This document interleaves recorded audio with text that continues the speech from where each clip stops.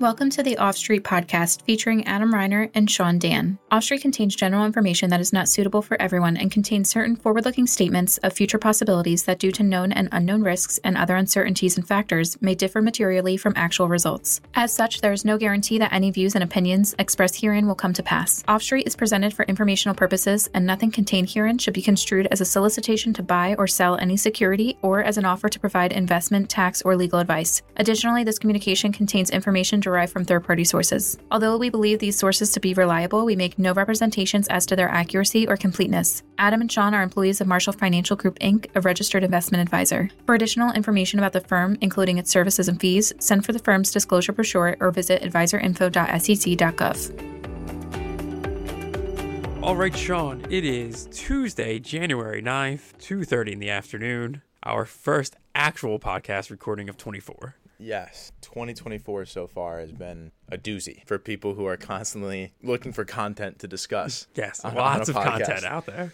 In the finance world and non-finance world. And we'll get to the finance world stuff, but just in the non-finance world, for those, I don't know if you've seen any of these. Did you see the guy who got naked and jumped into the Bass Pro Shops pool? I saw the story. We had that, followed by the guy that got stuck in the urn. You showed me this one this morning. That was this was funny. For those who didn't see it, think just like a drunk Southern guy. He got into basically like a big ceramic planter. Yes. To be funny. And then couldn't get out. And from like the waist down, he's just like in this planter. Yes, I believe it took place in Alabama.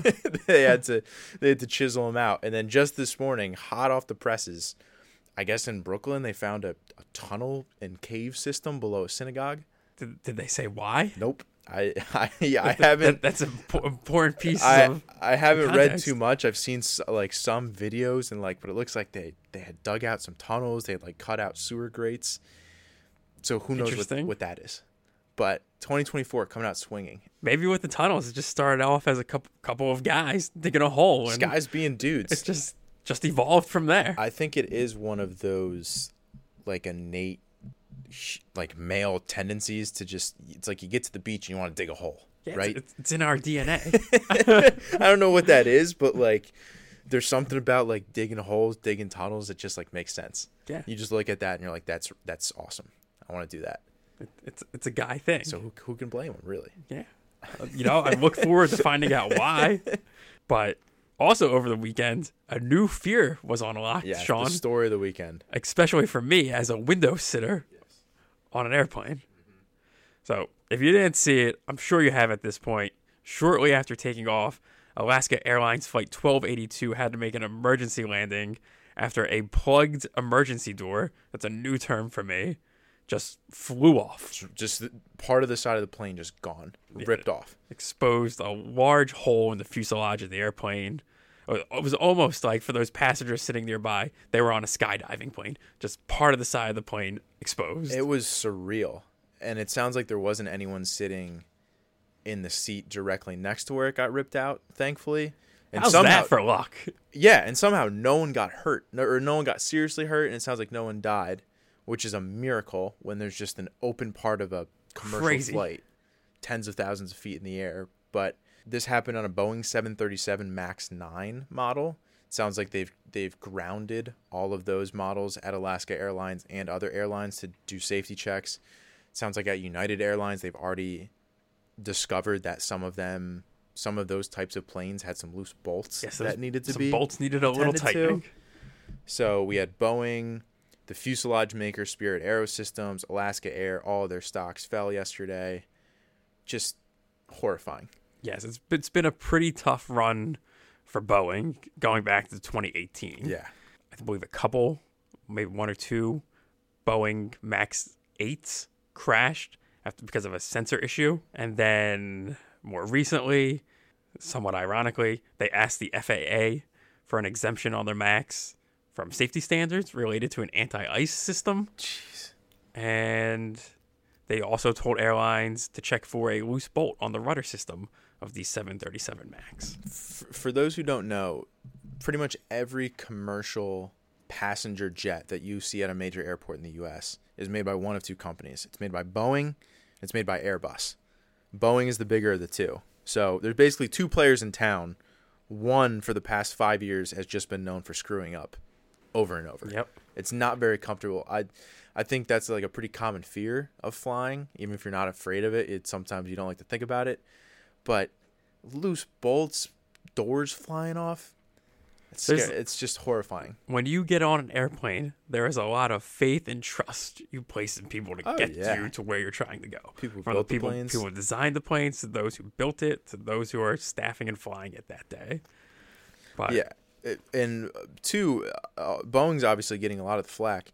I don't know what the protocols are, but I would think Alaska Airlines, I'm surprised they're not getting more flack, because I guess they had identified on this plane the prior 3 flights, it sounds like a fail light had popped on, something with their auto pressurization, like something was off with the pressure in the plane, which, obviously now we know why. And their solution was, we're just not going to fly this plane to Hawaii.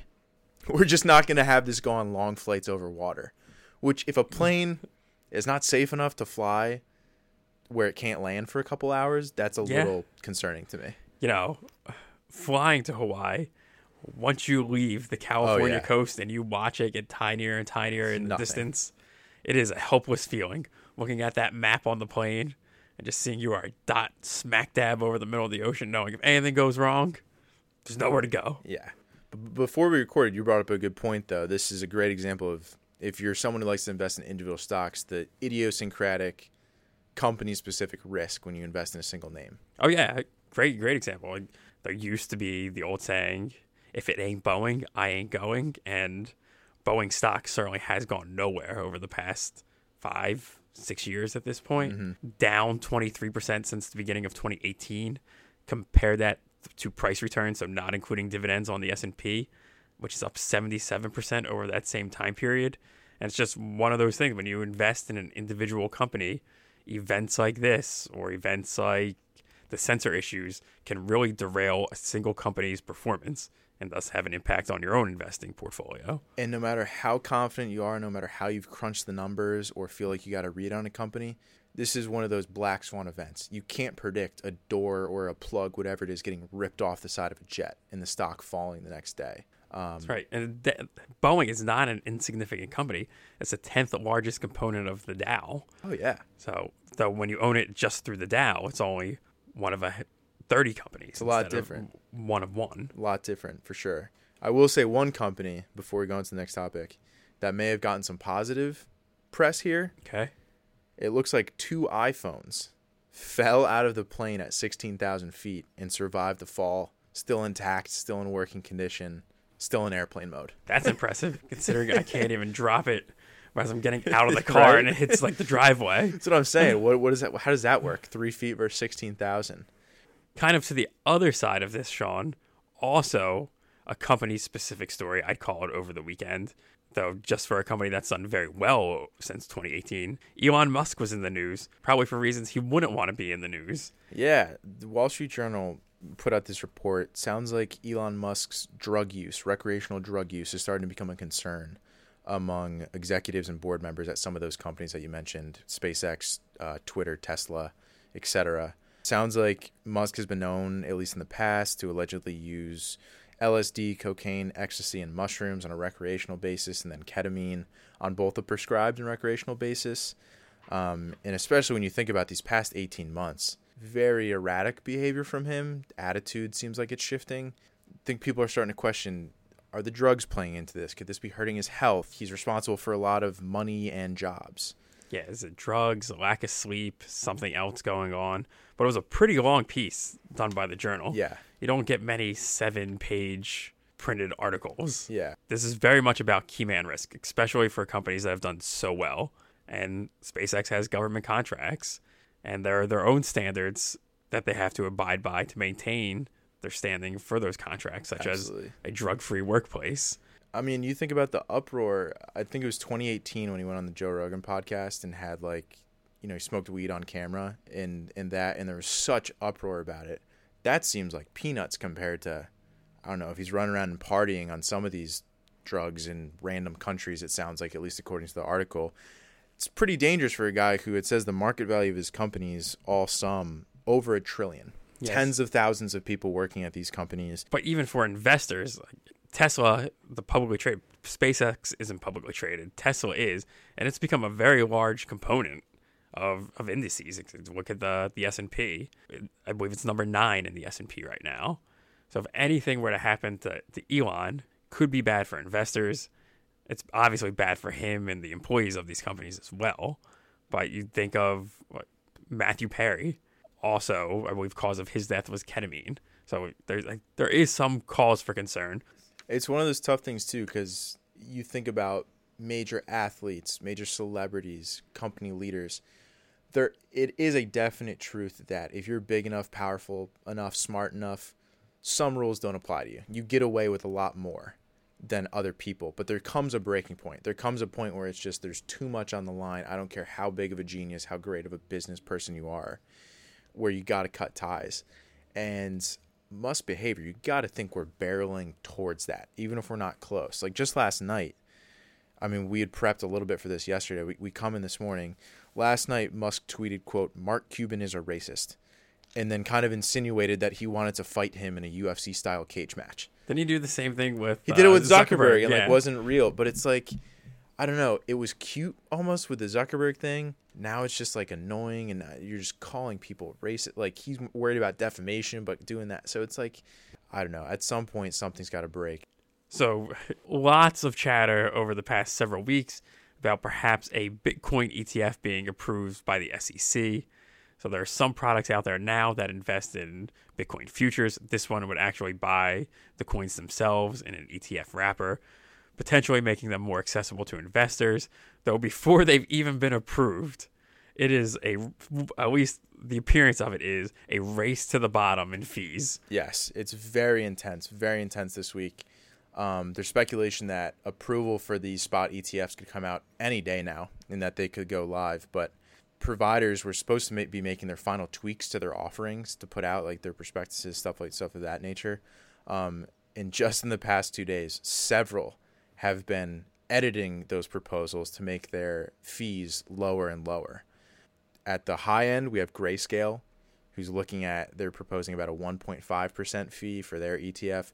And down at the bottom, Bitwise, just this morning, lowered theirs down to 0.20%, so 20 basis points. So that's kind of your range. There's a lot of people in the middle. More and more, though, we're seeing people get down to that kind of 20 basis point range with really no signs of stopping. And I believe Bitwise was one of the first out there. They've a separate vehicle waiting to convert to an ETF. But if these ETFs do what they say they're going to do and track the price of Bitcoin relatively well, so low tracking error, why would you pay 1% for an ETF versus 20 basis points? I think that's exactly it. And I think that may be the differentiator. Like, we'll see how well they actually track. I could see, especially something like Bitcoin, there being a pretty big tracking error. But yeah, theoretically, there's no reason to hold anything other than the cheapest if they do what they say they're going to do.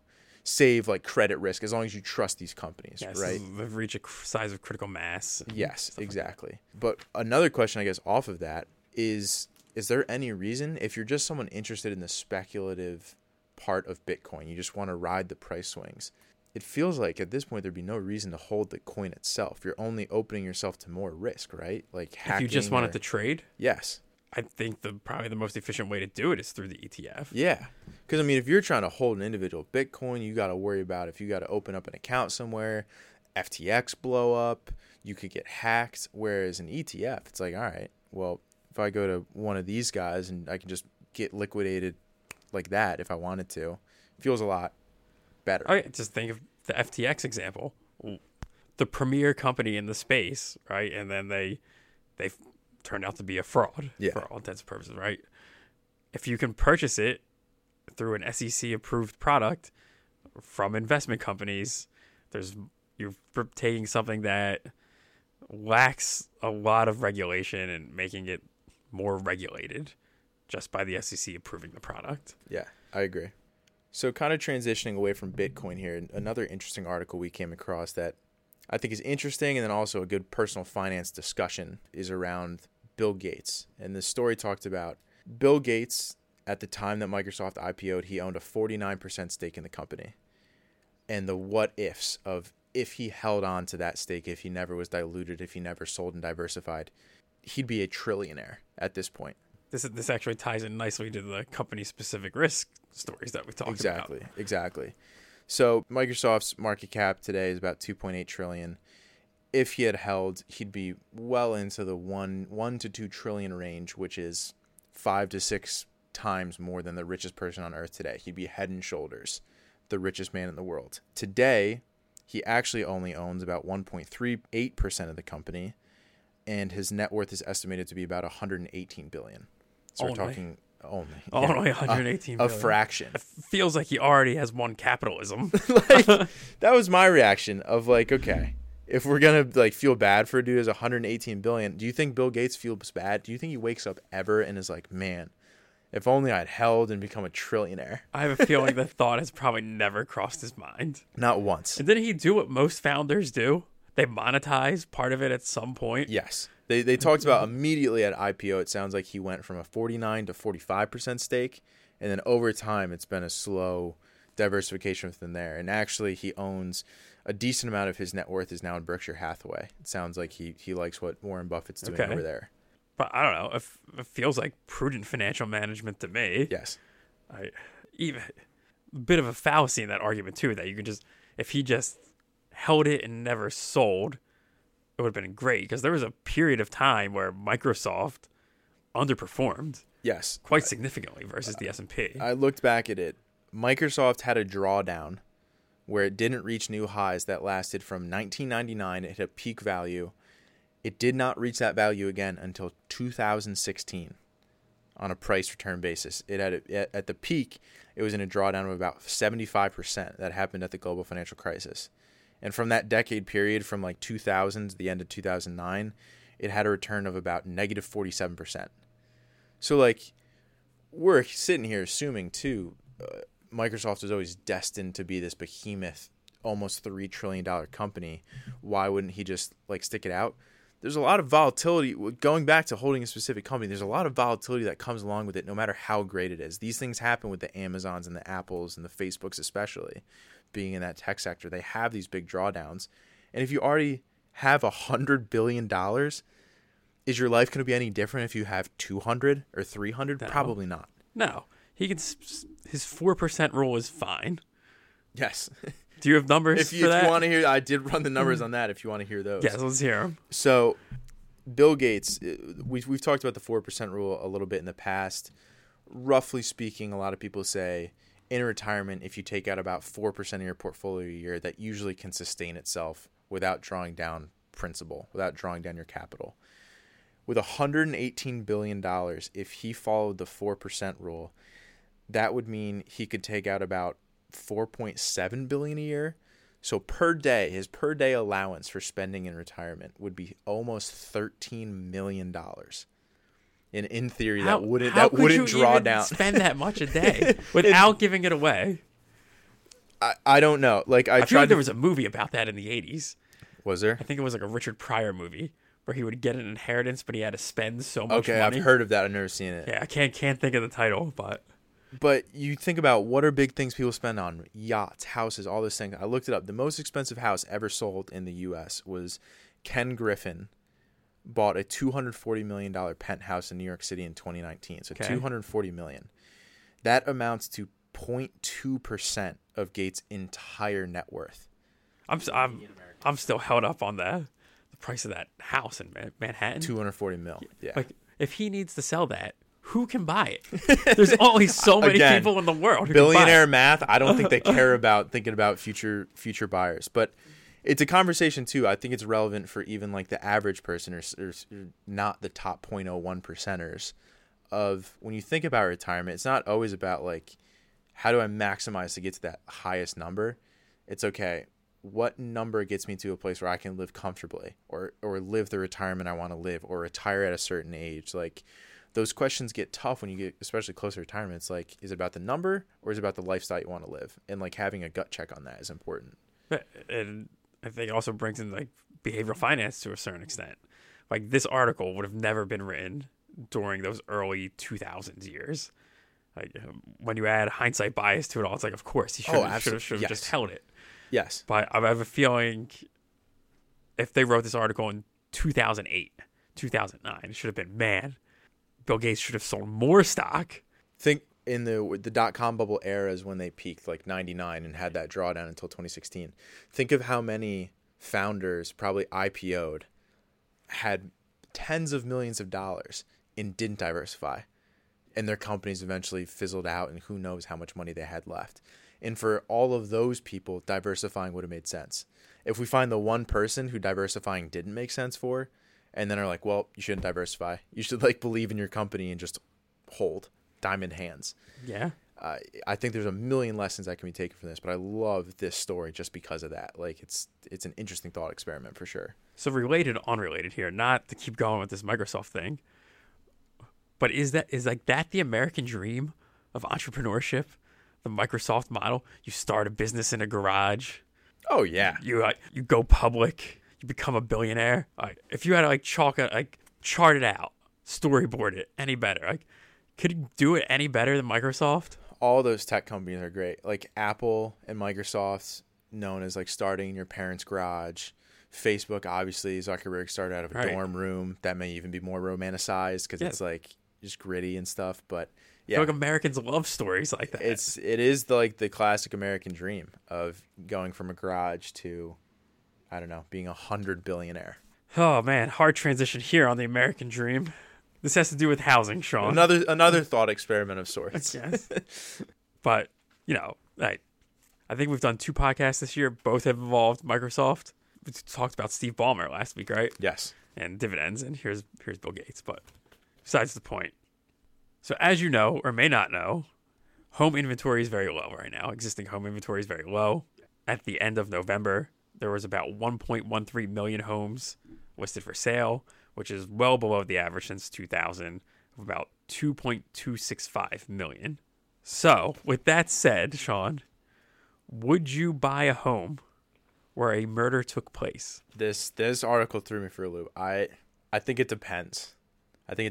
So give people context. This was a Wall Street Journal article. This was a Wall Street Journal article. Yeah. And the title was, "The house was charming, but came with a catch. A murder took place there. Stigmatized properties pose challenges for buyers and sellers, especially when the crime is particularly notorious." So the article begins with the story of a lawyer, I believe, who sold his home, was looking to buy a fixer-upper, found the home listed for $250,000, well below the price of other homes in that neighborhood, which was around $450,000. He went, saw the home. It was kind of decrepit. It was owned by Habitat for Humanity. He asks the realtor, why is it so cheap? And they said a hoarder lived there. So he made a cash offer, then couldn't resist. He Googled the address, and it turned out that a man there killed his mother and sister in the home and stored the bodies in a pool in the backyard. So he ended up withdrawing his offer on this home. And as it turns out, I believe there are only 3 states where sellers have to disclose if a murder took place in the home, though they all have varying rules. California, South Dakota, and Alaska. And then Nevada has a wrinkle in there that unless the death was caused by a defect of the property, you don't have to disclose it. Something I never considered, and it is interesting, especially in today's constrained environment, very hard to get a good deal on a house. It was interesting. They interviewed some people. It sounded like it was pretty split. Some people were being like, I would never touch a house like this. Other people being like, it doesn't matter to me. It has nothing to do with me. And if I can get a good deal, so be it. It is an interesting thought. I think it is one of those things where it depends. Like if it's something gruesome and grisly, and I feel like there's a difference between a murder and a death in the home. Very different. Yes. Very different. Like a death doesn't concern me. And you even talked about some houses are famous for murders. They talked about the Lizzie Borden house where the Manson murders were committed. People go there as tourist attractions, which is a whole other thing. In the article, they said there was one homeowner who had to change his address because a notorious murder had taken place there, and he just didn't want sightseers coming by the property. Yeah. But, the article also talked about it's challenging for buyers when evaluating this property. Do they want to purchase a home like that? But there's also challenges for the seller, which is often families of these people who had some type of traumatic loss, and they need to sell this asset for various reasons, and they just have a hard time doing it and getting market value for their properties. Yeah, and they talked a little bit in the article about the morality of, even if you don't have to disclose it, should you disclose it? Is it wrong to not disclose it and then the person buys the house and feels deceived? I think all like very valid points. I'd want to know if I was a buyer, right? Like, yeah, wouldn't you? I would want to know. I think even in the article, the one prospective buyer had said, how specific of a question do I have to ask about these properties?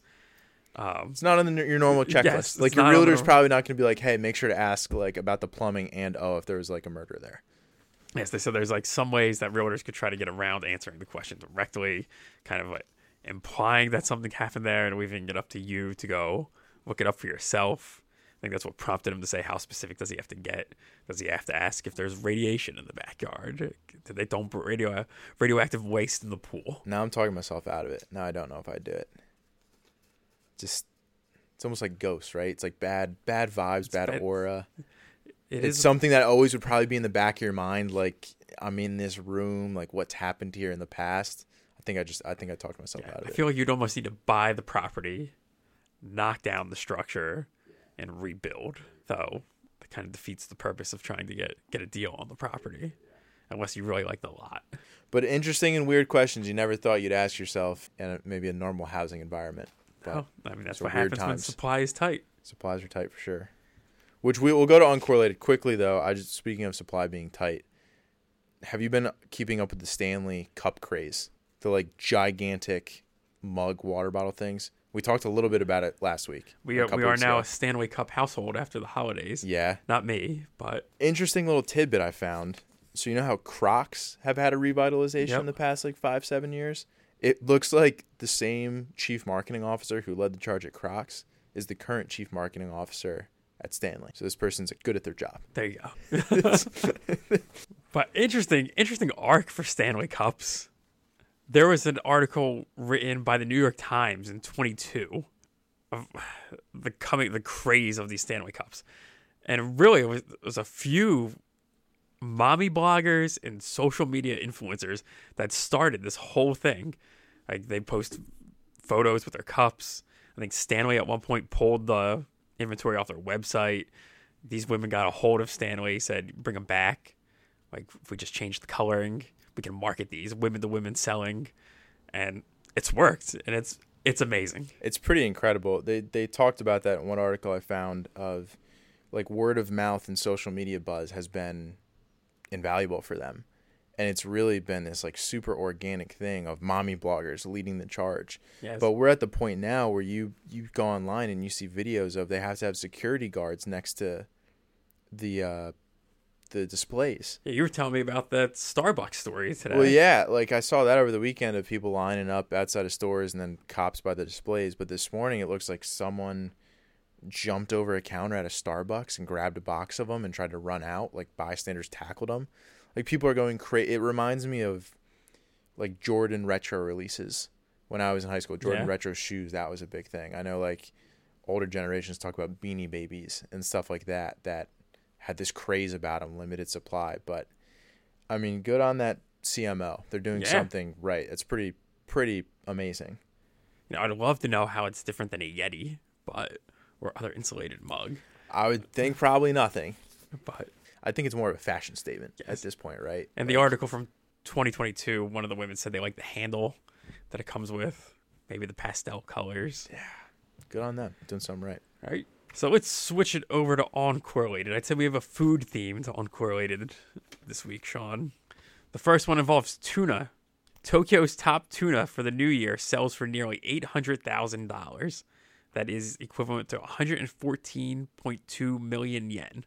I believe they said it was the fourth highest since records began in 1999. Yes, fourth highest, and then it was the highest price paid for a fish since the COVID-19 pandemic. It was about $1,500 a pound for a 525-pound fish.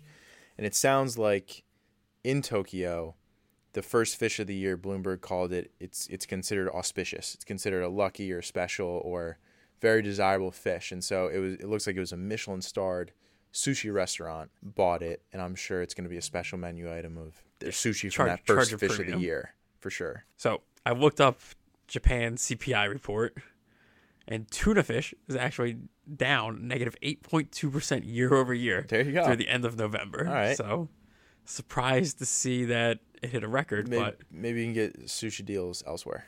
Perhaps. A lot of money. Not a single fish. You know, there's that show on Discovery Channel, TLC, like Tuna Wars. I think that's what it's called. Wicked right? Tuna. Wicked Tuna. Yeah. And those... They don't get anywhere near that price. They get like $10 a pound, and they're like awesome. Yeah. You hear them say like something starts with a 20. They're like high five it. But anyway. So health and wellness is a common New Year's resolution. We again touched on that last week. So some people can wonder, what's the best time to eat dinner? And the answer, at least according to this article, is 4 hours before bedtime is the best time to eat dinner. So peak dinner time in America is about 6:19 p.m. This was very interesting and something that like I'd never considered before, maybe a year or two ago. But it is pretty crazy reading the signs behind it. Yes. It's very bad for you to eat close to dinner or close to going to bed for a lot of reasons. They talk about when sugar spikes happen closer to bedtime, the body has difficulty regulating blood sugar. It has difficulty with like releasing a hormone that lets you know you're eating too much, so you're more prone to overeating. All these sorts of things. The quality of your sleep is a lot worse. It talks about hormonal fluctuations, depending if you eat too late before you go to bed, all kinds of stuff. A couple of years ago, I was wearing one of those fitness bands, a Whoop band is what it was called. And they would track your sleep scores, and it was noticeable if I ate too close to bed or if I drank alcohol close to bed, it tanks the quality of your sleep. You're breathing faster, your heart rate's higher, all that sort of stuff. And it is, maybe it was placebo, but I would wake up feeling worse. I agree with all that. I thought it was interesting in this article. They also talked about hunter-gatherers went to sleep around 9:30 or 10 o'clock, which is shocking to me. Why is that shocking? It feels really late. Because considering like they had said that the dinner ritual began because they would come back and they'd start the fire as the sun set, and that's the time they would eat. And then there's a lot of dark after that. Maybe not during the summer, but this time of year, certainly. I struggle to stay awake till 10 o'clock. How do you think they knew that? How did they know the hunter-gatherers went to bed around 9:30? I think they're just guessing. Yeah. But they said hunter-gatherers or even farmers would walk 16 to 17,000 steps a day. Our George would love that stat. Yes. Well, I don't get close to that, I feel like, most days. No. They said a lot of steps. The average American now walks just 3,000 to 4,000 steps a day. I try to target a little more than 10,000. If you have children, though, they said you don't really need to worry about the 4 hours for kids setting your dinner time before they go to bed. Young children have to go to bed earlier than adults. They said their metabolism is just so much higher than adults, and they're more active in the evening, that their blood sugar isn't affected as much. Interesting. So they said go by the adult's bedtime, not the children's bedtime. Interesting. If you're using that 4 hour rule. But they also say the best dinner time is the one you can stick to. Okay. So how about that? Classic. Be consistent. Be consistent. So CPI this week. We get some bank earnings on Friday. Maybe that'll help set the tone for the rest of the beginning of the year here in January. Yeah, really, I think we're in that point. You mentioned it the other day. Kind of setting the tone for the year. We don't really know what we're rooting for when economic data comes out. We don't really have a sense yet of how the market's going to trade day to day. So still, I think we're just getting our bearings this year and kind of watching to see, how do we set the tone for 2024? Right. What's this market going to be about? Stronger economy or Fed cuts? Where's the emphasis going to be? Until next week. See you then.